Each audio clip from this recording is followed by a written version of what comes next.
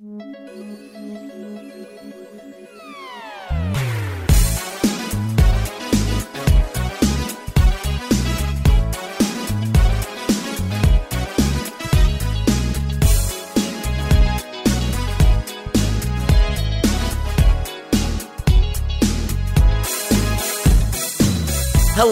and welcome to the Pink Aisle. My name is Henry Kaufman, and joining me is the doll scholar, who is baller, Emma Corey. Wow, I've never been described as baller before. That's a new one. I mean, how are we feeling about that? Should I make that the new tagline? I feel like you could find some more adjectives that rhyme to fit in there. Well, I'll say, you know about Emma, what we call her? She's a baller, doll scholar, who's off the wall. Okay, now it's just getting too far. It's going too far. Okay, well, I'll find a middle ground later. So, yeah, welcome to part 2 of Behind the Barbie, where we have been discussing the biography of Ruth Handler, one of the co-founders of Mattel Industries, and the main person credited with the creation of our beloved Barbie. And I gotta be real with y'all, listener, when I sat down to write this little script about her biography, I was not expecting it to take the turns that it did end up taking. And Henry, in doing this research, Henry has been very, very excited about what he's about to share. I am ecstatic to be able to share some of this, and to the point where I hope I'm not psyching myself and Emma up, but I gotta say, the turns that this biography has taken, it's been a ride. But if you're listening to this for the first time, I recommend that you listen to part 1 of this little mini-series where we've gone into the birth and the early life of Ruth Handler and her husband Elliot and some of the other context surrounding the creation of Barbie. Or don't. I mean, I'm not a cop. Do what you want. I don't know what you want from me, but yeah, we're going to be diving into part 2 of this. And Emma, when last we left off, what's been your initial impression of old Ruth Handler thus far? I think she's just kind of a business lady. Don't really have any strong opinions on her at the moment.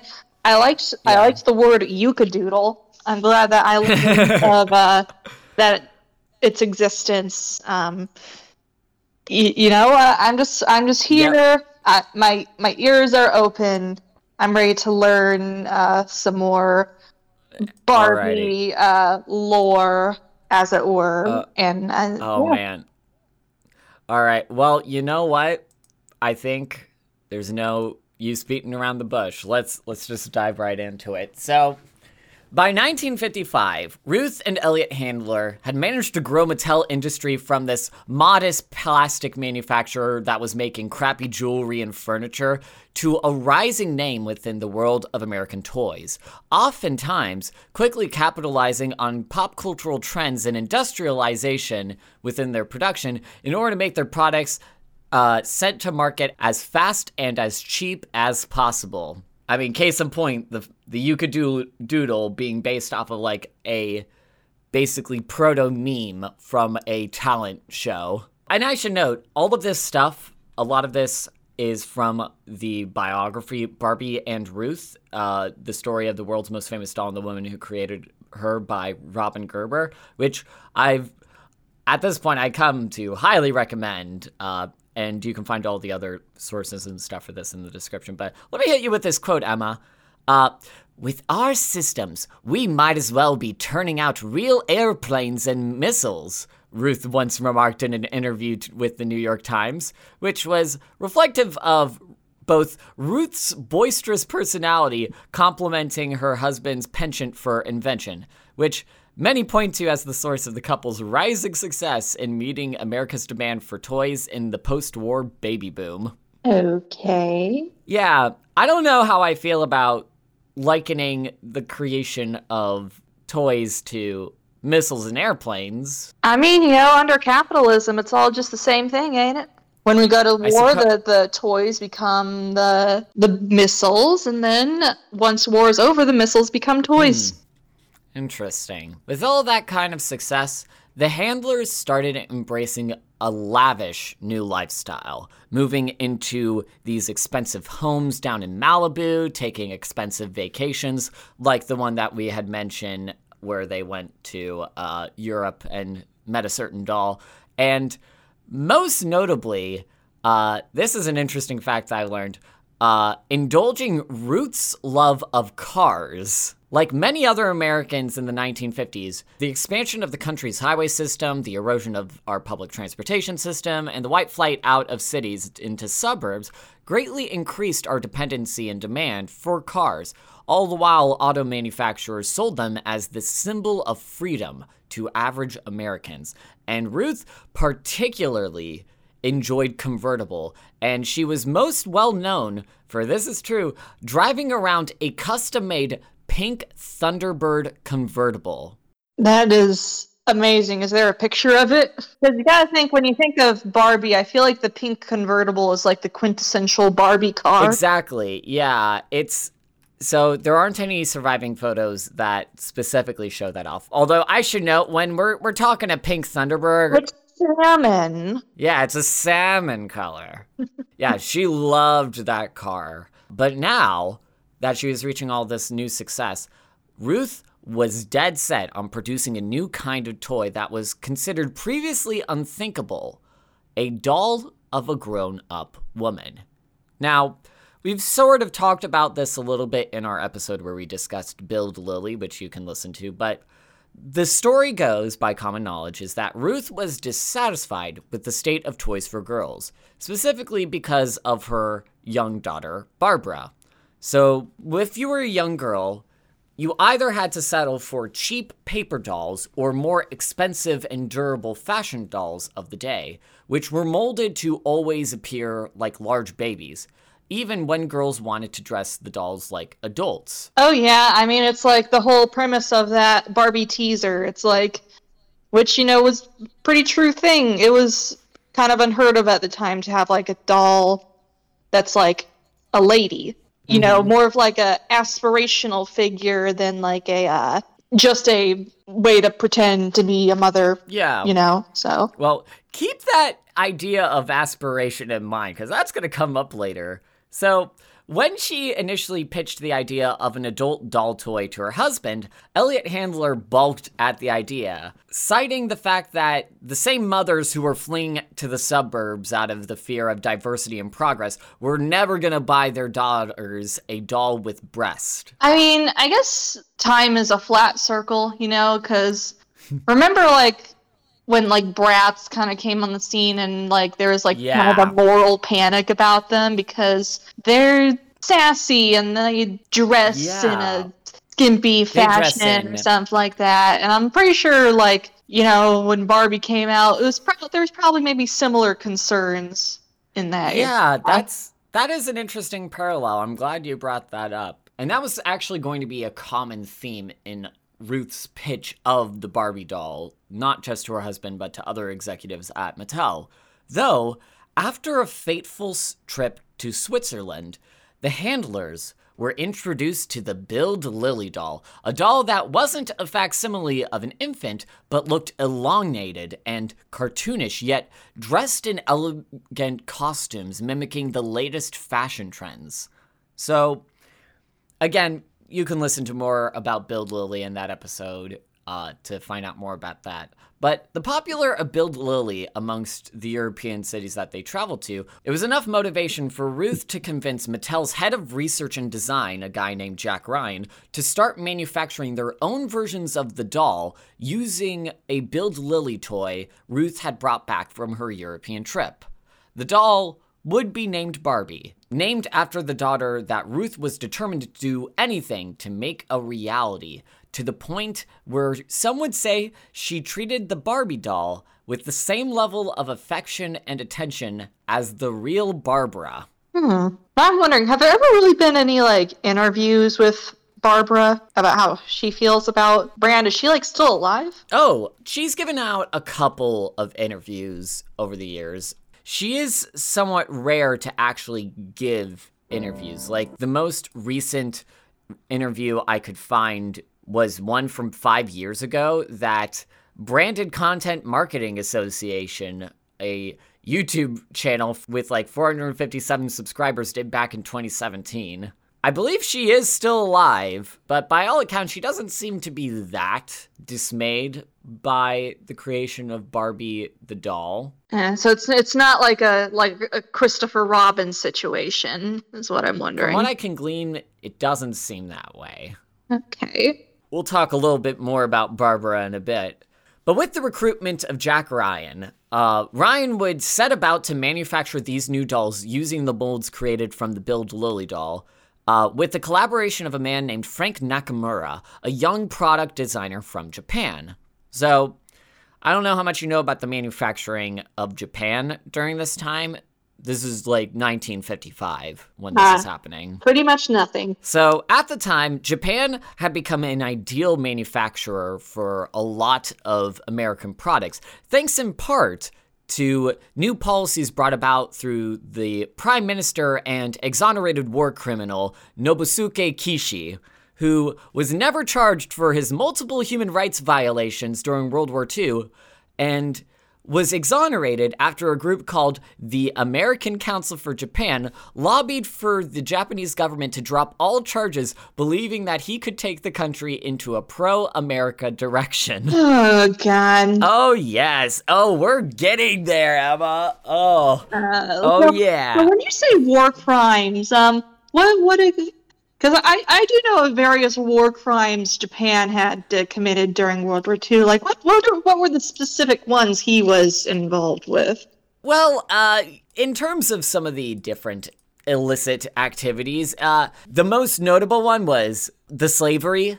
Lots of slavery. Like, just a harrowing amount of slavery throughout the Manchuria Industrial Development Company, where a lot of folks were not having a good time just being, like, captured by the army and sold into sexual slavery for them.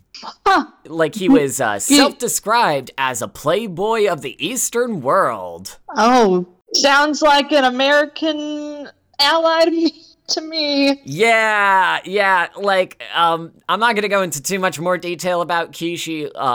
Just so you know, listener, the podcast Behind the Bastards did a pretty thorough profile of him if you want to hear a little bit more about that. But the most important thing you need to know about Kishi is that Japan was becoming a much more America-centric environment where they adopted their new constitution. They had basically a new American version of a Congress, and it was basically like a big old USA coat of paint just applied to Japan, and oftentimes recruiting the same bureaucrats that were in charge of the Japanese Empire in order to help run the new government, which, I could see no foreseeable problems in that government structure. Yeah, you know, a good way to create a good new government after old government was, like, evil, you know, just to get the same people again.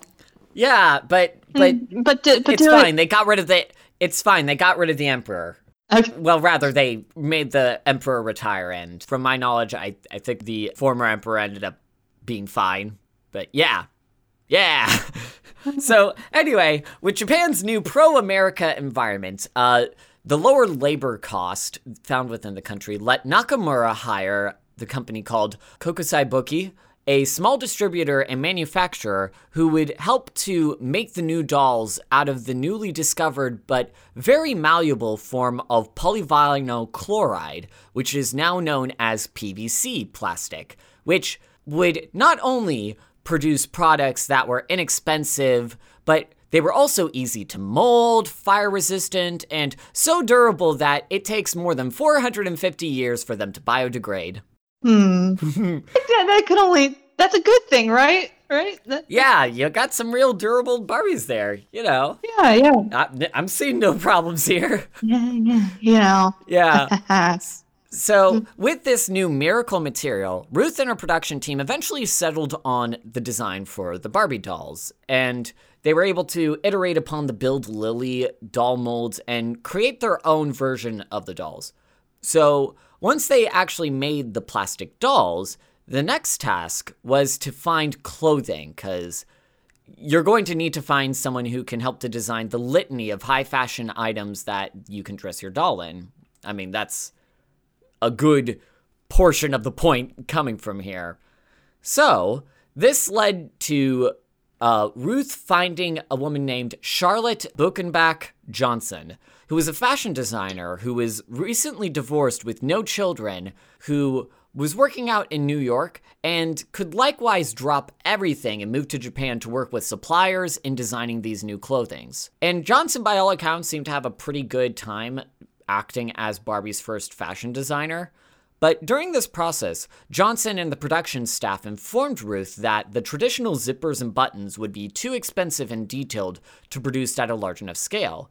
So this forced manufacturers to have to develop miniature versions of these clothes under the meticulous gaze of Johnson, who believed that adding such detail would help to make the clothing items unique to the doll line, and likewise would make the clothing items much more difficult for bootleggers to copy at the same level of quality. Yeah, like how they copied that mold of that other doll to make the doll. Yeah, no irony here. Yeah, it's fine. Well, see, they only copied the plastic mold of the doll. They didn't copy the clothing, from what I could tell. Though it was one thing to design the clothes, it was another thing to actually manufacture them. So to produce the dolls at the level of quality and price that they were looking for, Mattel ended up contracting Japanese laborers who would be paid at a piece rate. Do you know what that means, Emma? No. So if you're paid at a piece rate, that is when someone is being paid a fixed amount for each unit that is produced. So like the equivalent of being, this is not the exact example, like paid $1 for every shoe you created. Okay. So oftentimes the laborers that were producing the first set of Barbie clothes were often poor workers from the Japanese countryside who were willing to work for low wages in between the harvest times.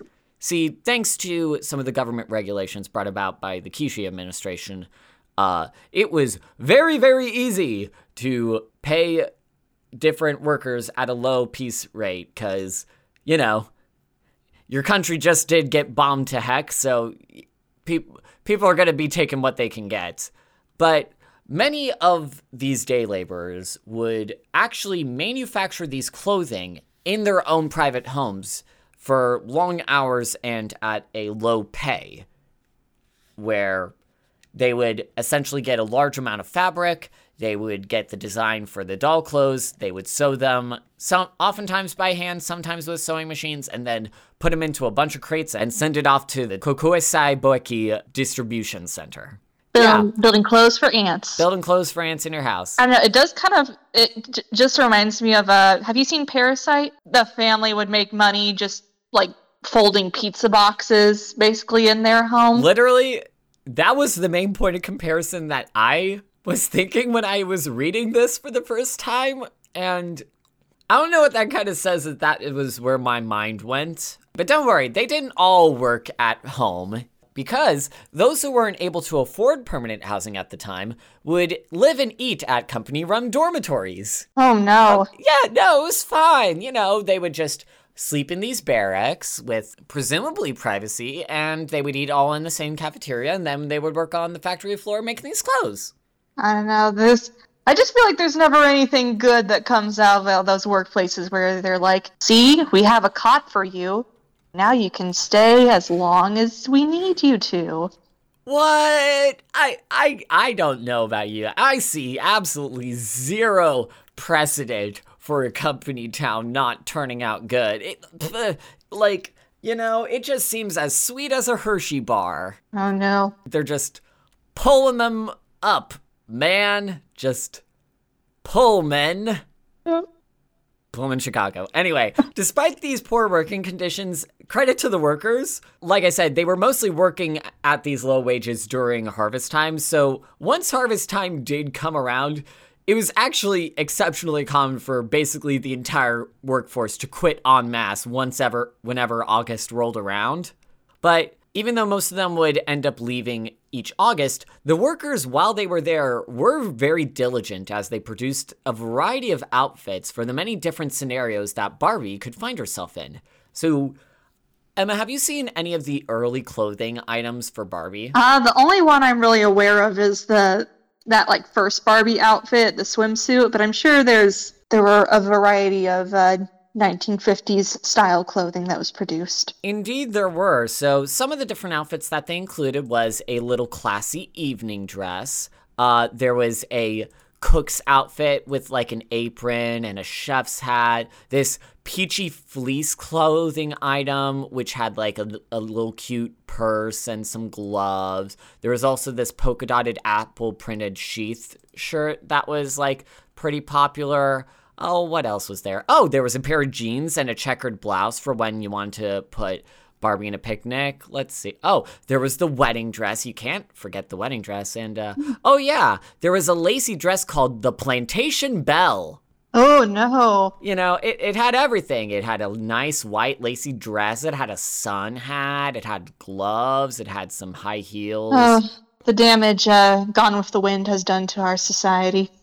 Indeed it has. Indeed it has. To be fair, it did also pull from a good movie with a doll collection line based off of the movie Roman Holiday, which was like Aubrey Hepburn's like big like It's really cute. debut. I love the little like long pinstripe jacket. That's really cute. Yeah, no, it's a cute outfit. Like there's some nice outfits in here. It's just that one just said put a bad taste in the mouth though. I know, that does remind me of how there's that one, like, Six Flags, I think it's Six Flags in Georgia ride that's called, like, well, now it's called, like, Monster Mansion, but for the longest time it was, like, Monster Plantation, and, Oh, no. yeah, they Oh, no. changing that eventually. Yep, we've definitely moved on from that. Yep. The ride itself is very terrifying, though, if you ever watch a ride through. It's, spooky vibes. Spooky vibes.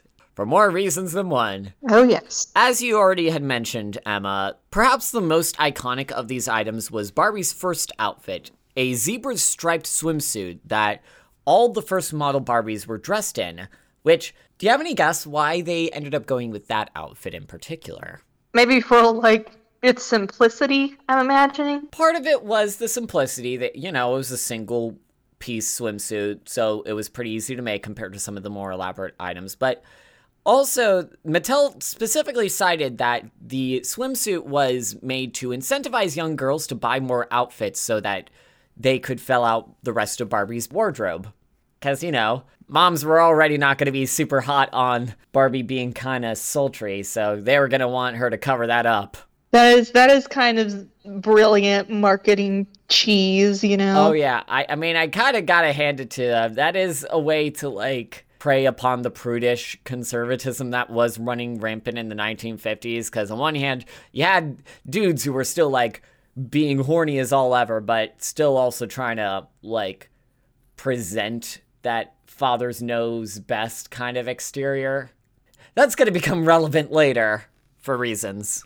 Yep. So despite their production moving at a great pace, a lot of the initial reactions to Barbie were not as glowing as some retellings might lead you to believe. You might have heard, like, plenty of those stories of, like, Ruth wanted to make a doll for her daughter that could be an adult, and it was this brand new design and when it hit the doll stores, it ended up becoming this big, massive success. But in reality, the reactions were way less glowing. So when Ruth debuted Barbie in the 1955 New York Toy Fair, many attendees were shocked by the apparent sexuality of the doll, particularly the choice of selling her in just a bathing suit. And likewise, a lot of stores actually ended up having difficulty selling their initial inventory of the dolls and would refuse to buy any more of them. And this was a bit of a problem because by that point, the handlers worked off of a model of mass ordering a lot of dolls in anticipation for their release, with a lot of the production from Japan becoming a, like, big portion of their sales strategy. And by 1959, they had over 20,000 dolls ordered from manufacturers in Japan that were on their way to the United States, and they still had all of their inventory. So this ended up spelling disaster for Mattel, and as you could imagine, also caused a devastated Ruth to cut production by 40%. Well, like anything, it's sometimes you get a bit of a slow burn before you get the big break, That's true. When reading through the biography of this, there's like these descriptions of Handler chain smoking like a bunch of cigarettes in her hotel suite in New York, trying to desperately sell these Barbies as different advertisers were just like not buying. I don't know.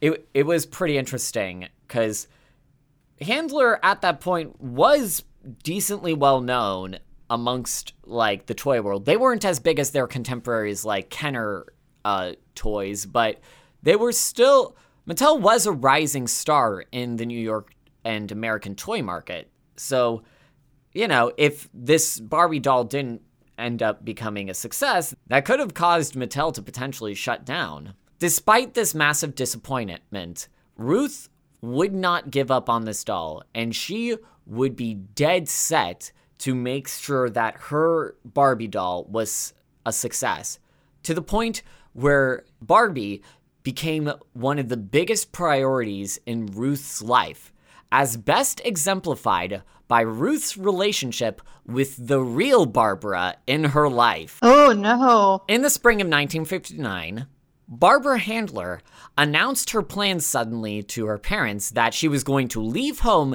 and marry a man named Alan M. Siegel as soon as she graduated high school.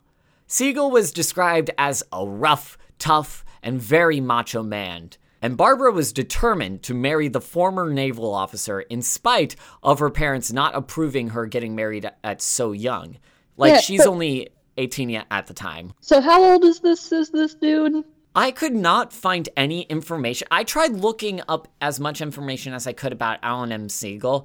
I have to imagine the fact that he was in the Navy and the two had lost touch. I have to imagine, unless he's like in the Army Reserves or something like that, like we're looking at a guy that's like at least like 5, 6, maybe up to 10 years older than her. Huh. I gotta say, I may be with Ruth on this one, Barbara. I'm sorry. Which it might be a little bit ironic considering like some of the stuff we found about Ruth's own marriage. Yeah. Yeah. But according to... two very different things. Yeah, I suppose it is a difference between, like, marrying your high school sweetheart and marrying this naval officer after being estranged for a couple of years.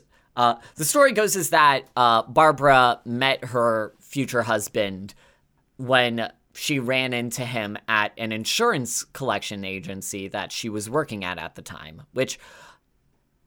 Insurance collections agencies hiring high schoolers? Yeah, I guess the 50s were fucking wild. I don't know. Like, they're just having, like, 17-year-olds, like, working. I imagine she was, like, a secretary or something along those lines. I can't imagine it being that, like, an intensive thing, because she was also still going to high school at this point, but... If Mad Men has taught me anything, in the 60s, being in the workplace was the most nightmarish place for a woman to be. Yeah, which, I don't know, you think that, like, I imagine, like, Barbara was working mostly to, like, establish her own independence. Like, I can imagine, like, Mattel was, like, again, the handlers were doing pretty fine. She didn't necessarily need to work, so I wasn't able to get much information about, like, Barbara's own life in terms of that, but it is interesting. Though, according to Ruth, quote, he was very romantic looking in his sailor suit, but she needed him like she needed a hole in his head. I can see that. Young Barbara seems like a very capable young person, probably. I mean, the fact that, like, the Barbie line is kind of failing at the moment, and now her daughter's, like, looking to marry, it's a little precarious. Though, perhaps out of her own experience in marrying Elliot, Ruth didn't put much effort into stopping her daughter from marrying Siegel that August, now that the New York Toy Fair had put the fate of Barbie into question. To hear that this sort of, like, distance being formed between, like, the real Barbie and her mom, Emma, I'm calling it right now, like, reading through this biography, within the next 5 years, I swear, we are going to get a Ruth Handler biopic. Especially if this Margot Robbie Barbie movie ends up popping off like it is. Which leaves the question as who they would cast as Miss Meryl Ruth. Streep. Meryl Streep. Absolutely no doubt. And instead of it being the Iron Lady, it would be the Plastic Lady. Oh my god. Oh my god. I feel like I could definitely see them going with that title, although I feel like the Doll Maker. If I know my Oscar Beatty titles, I feel like they would go with the Doll Maker. Again, Mattel, I will write the shit out of a Ruth Handler biopic. I'll even gloss over the Japanese labor violations. Like, yeah, like, hit me up. I probably wouldn't, actually. I don't know. I probably would get in a lot of trouble. Anyway, yeah. So, this is the situation that Ruth is in. Her daughter's married. Future of Barbie is in question. So she's got to make a couple of moves in order to get that success. Though, in order to help Barbie reach this level of success that Ruth wanted, she would, interestingly enough, return to her love for her pink Thunderbird and the man who helped introduce Ruth and a lot of Americans to the love of cars. Okay. One of the men who was responsible for cultivating America's continued obsession with cars, was a psychologist and corporate consultant by the name of Ernest Dichter. Wait, Ernest Dichter? Yes. But I'm just saying, Ernest Dichter, just, it sounds like a character from a comic book, you know? Yeah, no, he does. I mean, if you look at this photo, he does get, like, comic book mad scientist vibes just off of this picture of him. In the biopic, he would be played by Danny DeVito. Oh my god, Emma, oh my god, I'm filling out the rest of this cast in my mind. Okay, I got focus. Anyway, I mentioned he's a psychologist. You want to take any guesses at what his specialty in psychology was? I don't know, maybe he was really into Freud. Oh yeah, he was into Freud, Emma, and God. It is going to get... You see, the girls love the Barbie dolls because they remind them of mother. We'll get to that. Yeah, so, Ernest Dichter, man, his Freudian ass believed that one of the easiest ways to convince Americans to buy a product was to give it an air of sexuality.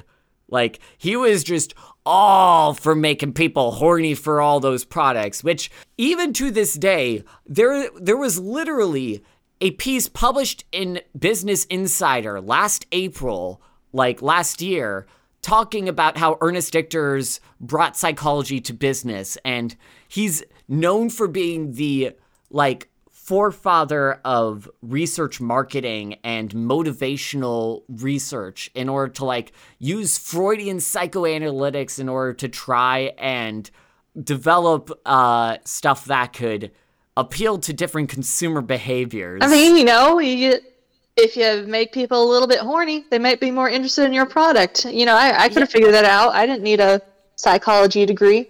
You know? Yeah, anytime you see a commercial, like, does Hardee's even do those, like, swimsuit girl commercials anymore? I assume probably in the new age, they probably would know they would get lambasted for doing those kinds of ads anymore.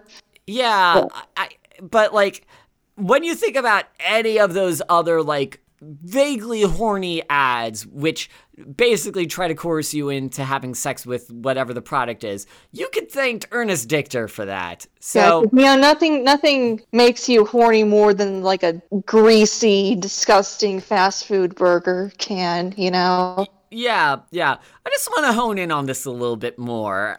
So, according to a write-up in Cabinet Magazine titled The Hidden Persuader by Christopher Turner, quote, as America entered the 1950s, the decade of heightened commodity fetishism, Dichter offered consumers moral permission to embrace sex and consumption and forged a philosophy of corporate hedonism, which he thought would make people immune to dangerous totalitarian ideas. Okay. Yep, and I should note the specific totalitarian ideas he's talking about. Yes, he is talking about fascism. He is also talking about communism. Yep. 1950s, baby. It was that time, wasn't it?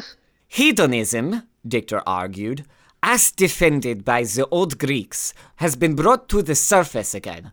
We have to learn to forget the guilt of original sin. Okay. All right. Yep. Defender of the old Greek hedonism. But Dichter maintained that Americans had to shed their outmoded concepts of morality if they were to discover their freedom in commodity culture without the destructive guilt that might lead them to fascism or communism.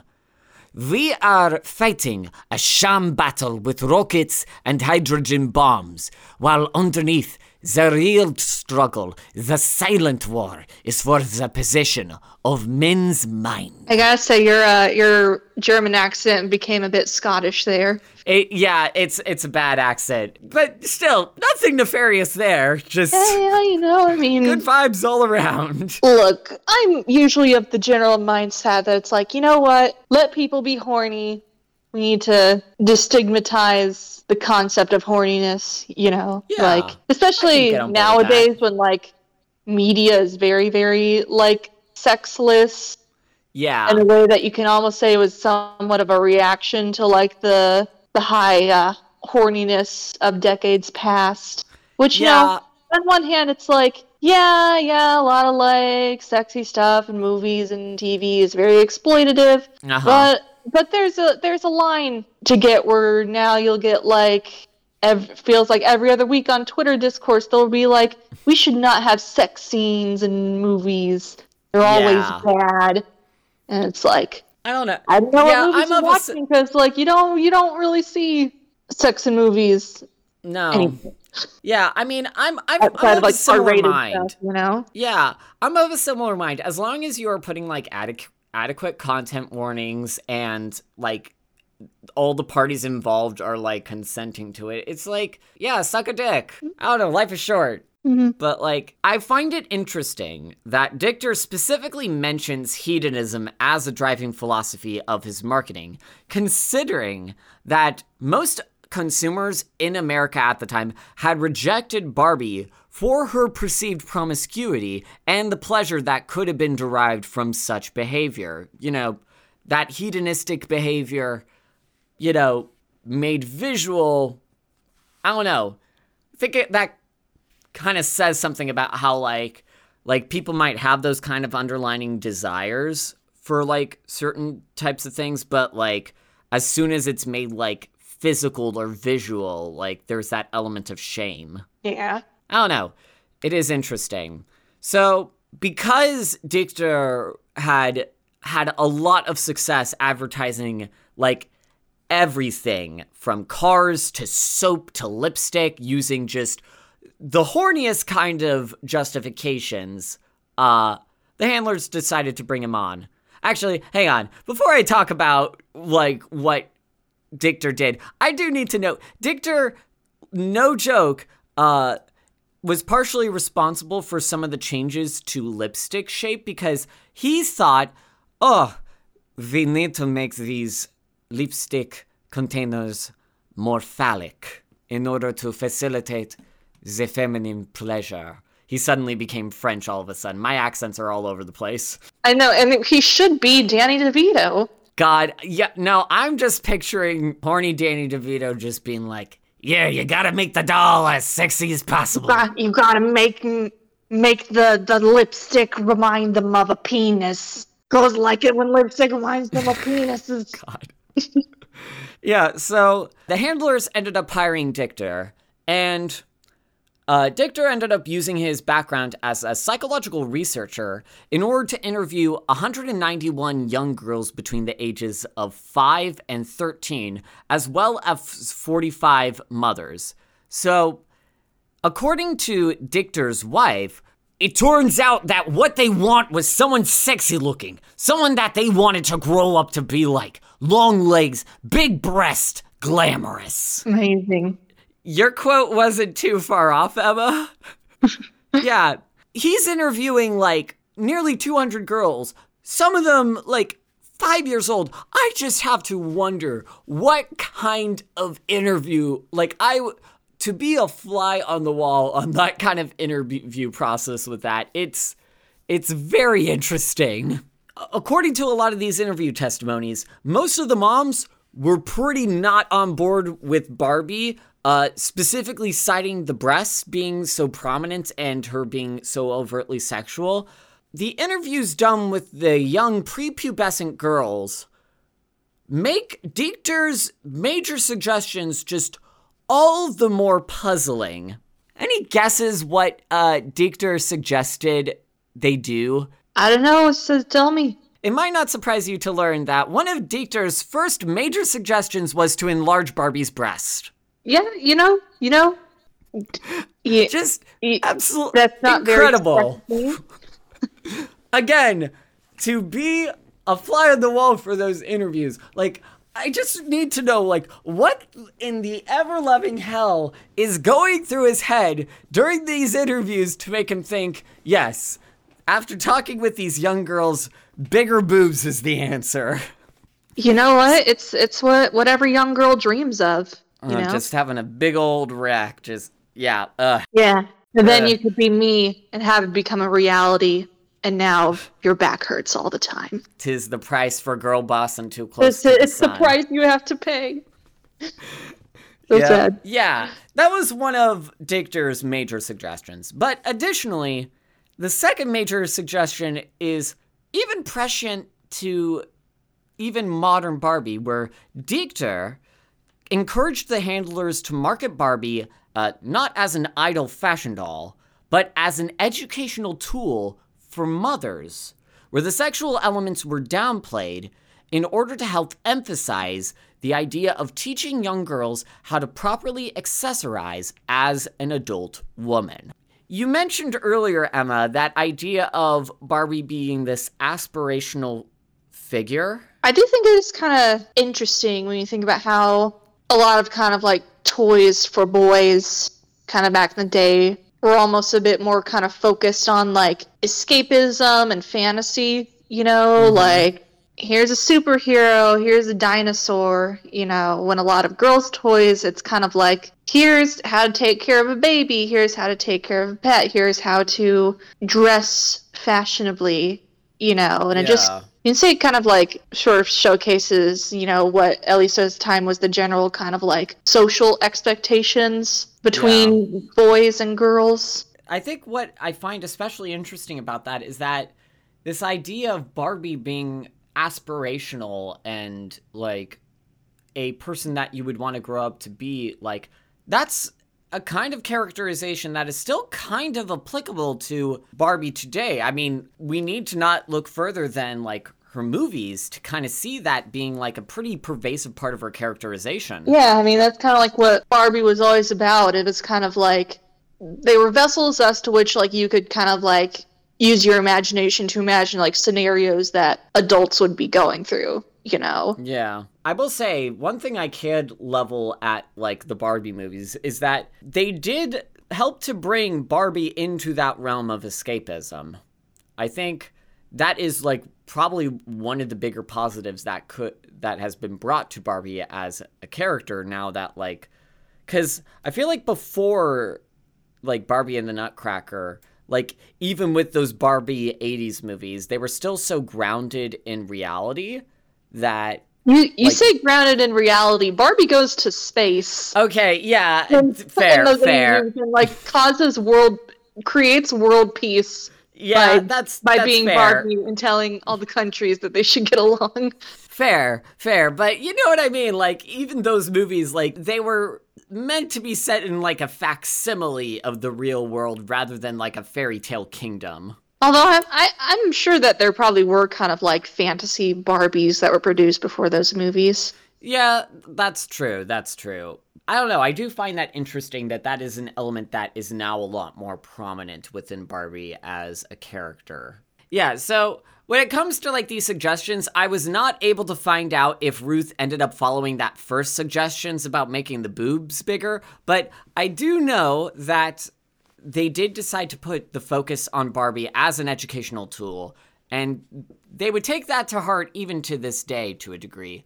So, eventually, Ruth would set to work for debuting Barbie on the Mickey Mouse Club, which Mattel was still an exclusive sponsor for even by March 1959. And they designed the commercial as if Barbie wasn't a doll, but a teenage fashion idol. So, I want to just end things off showing off the first Barbie commercial, Emma. All right. Hopefully I'm very excited. I don't know if I've seen this or not. Probably not all the way through. Yeah, it was a pretty simple one. Barbie, you're beautiful. You make me feel my Barbie doll is really real. Barbie's small and so petite. Her clothes and figure look so neat. Her dancing outfit rings the bell. At parties she will cast a spell. Purses, hats, and gloves galore. And all the gadgets gals adore. Barbie dressed for swimmin' fun is only $3. Her lovely fashions range from $1 to $5. Look for Barbie wherever dolls are sold. Someday I'm gonna be exactly like you.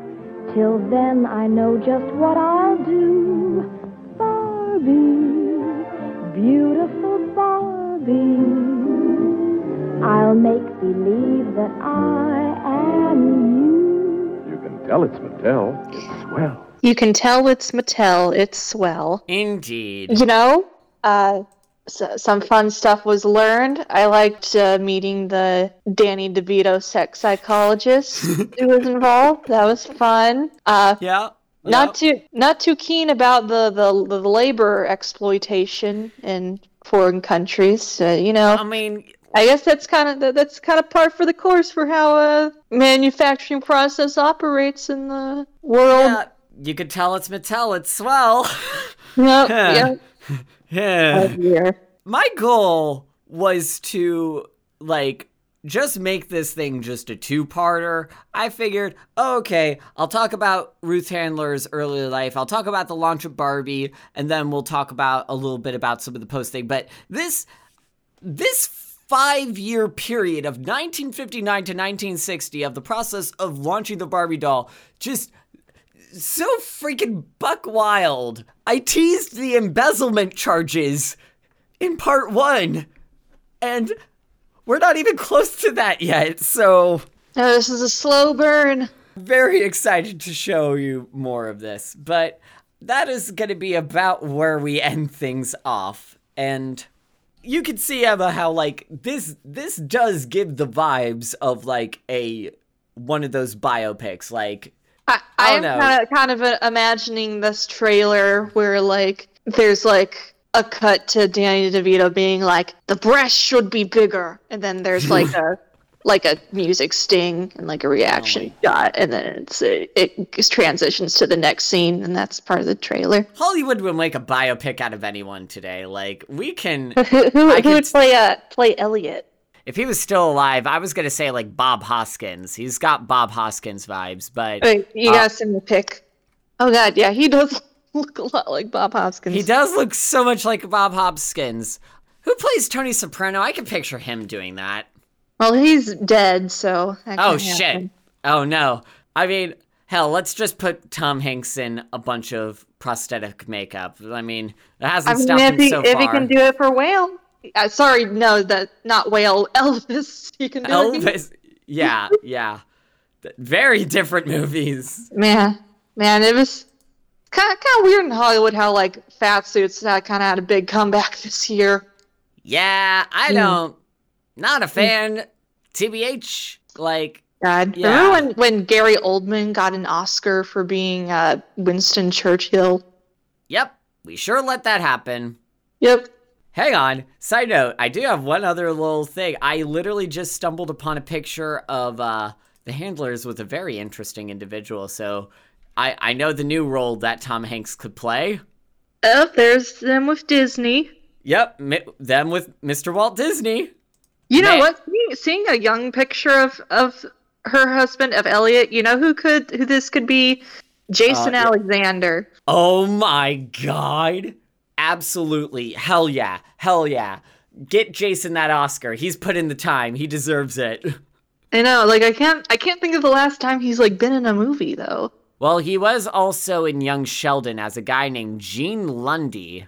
So he's got that young Sheldon money. Yeah, he's got that Young Sheldon money. He was like, I guess Sheldon's like history teacher or something like that. So like, I wonder how many seasons they'll be able to squeeze out of that premise, because like, you know, that young Sheldon, he ain't getting any younger. He ain't getting any younger. That's the dilemma of making a young Sheldon. Adult Sheldon, eventually. Yeah.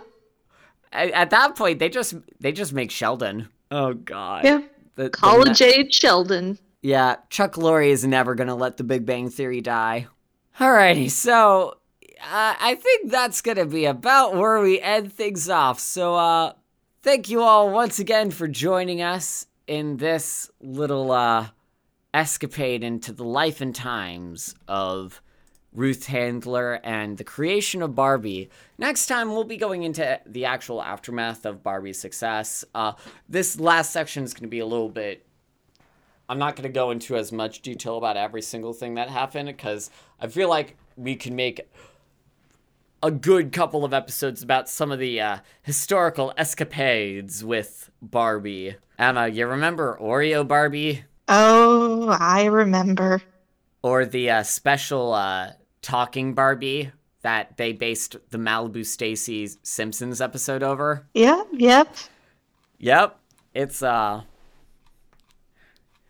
that'll be an interesting time. I don't know. If you have a suggestion for like any sort of particular eras of Barbie history that you might want us to cover in the Pink Isle, let us know, because that might be a fun episode to do on its own, though, like the controversies of Barbie going on, like various like specific toys that like people tend to talk about. So I know the pregnant midge one is also one that people... Oh my God, that's right. Oh, no. Debatable about, you know. Anyhow, that get me thinking, you know, like when you think about like marketing for children's toys, as much as like a lot of like boys' toys, it's like, oh, so gross, so outrageous, but like there are so many like girl-focused toys that have like a focus on like pissing and shitting, you know. Yep. Oh, I like remember the Baby Alives. Pisses and shits, or having like a dog that shits, because that was like because you know I had Barbies as a kid, and one of my favorite ones I had, it was like a dog, and like you would feed it these pellets, and then you would push down on its tail, and its poop would come out. Yep, I remember that. Oh man, I remember that. It is very interesting. It was a fun time. Yeah, oh man, my favorite thing was the wasn't there a Baby Alive that like threw up? Yeah, well, there was that one that would like spit, you know, like spit would gather. You'd put water in it, and then Baby Alive Burpsy Up with color change doll. Oh my God, they actually made a Baby Alive that throws it up. Why? Oh, you know, it's what babies do. It is. That's all right. Yeah, that's gonna about do it for us. So, thank you everyone for listening to the Pink Owl. We hope you've enjoyed it, and if you've enjoyed it, you can hit us up in a couple of different ways. You could follow us at the Cursed Bird app at Pink Owl Pod. Maybe shoot us an email at pinkowlpod@gmail.com. If you have any sort of comments, suggestions, thoughts, feel free to share a little rating on iTunes or Google Play, or Spotify doesn't have podcast ratings, but wherever you get your podcast, we appreciate the feedback. And additionally, I don't know, just vibing with us, we always just appreciate the listens. Oh, yeah. Yeah. And Emma, you also have a Twitter, and Unfortunately. yeah, and if people wanted to tweet you suggestions for the Barbie biopic of Ruth Handler, and give me your fan cast. I would appreciate it. Where could they find you to hear those sweet fan cast? It's at EmmaCorey9. I don't really. That's my public Twitter that I don't really use that much. But if you want to follow it, you can. Yeah, tweet your Barbie fan cast and the lines you would have horny Danny DeVito read as Ernest Dichter. Yeah, I'm sure that's exactly what you would like, Emma. Yep. But as for me, you could also follow my stuff at Catherine Henry at Twitter, at the Cursed Bird app. Feel free to also send me that horny Danny DeVito posting, within reason. I'm not looking to see any Danny hole or whatnot. But yeah. And you could also follow any of this other stuff at henrykathman.tumblr.com, which has all my videos and stuff. youtube.com/henrykathman, which has all my video essays and whatnot. And then everything that I do is supported on Patreon, patreon.com/henrykathman. And yeah, I just appreciate all of y'all for enjoying this.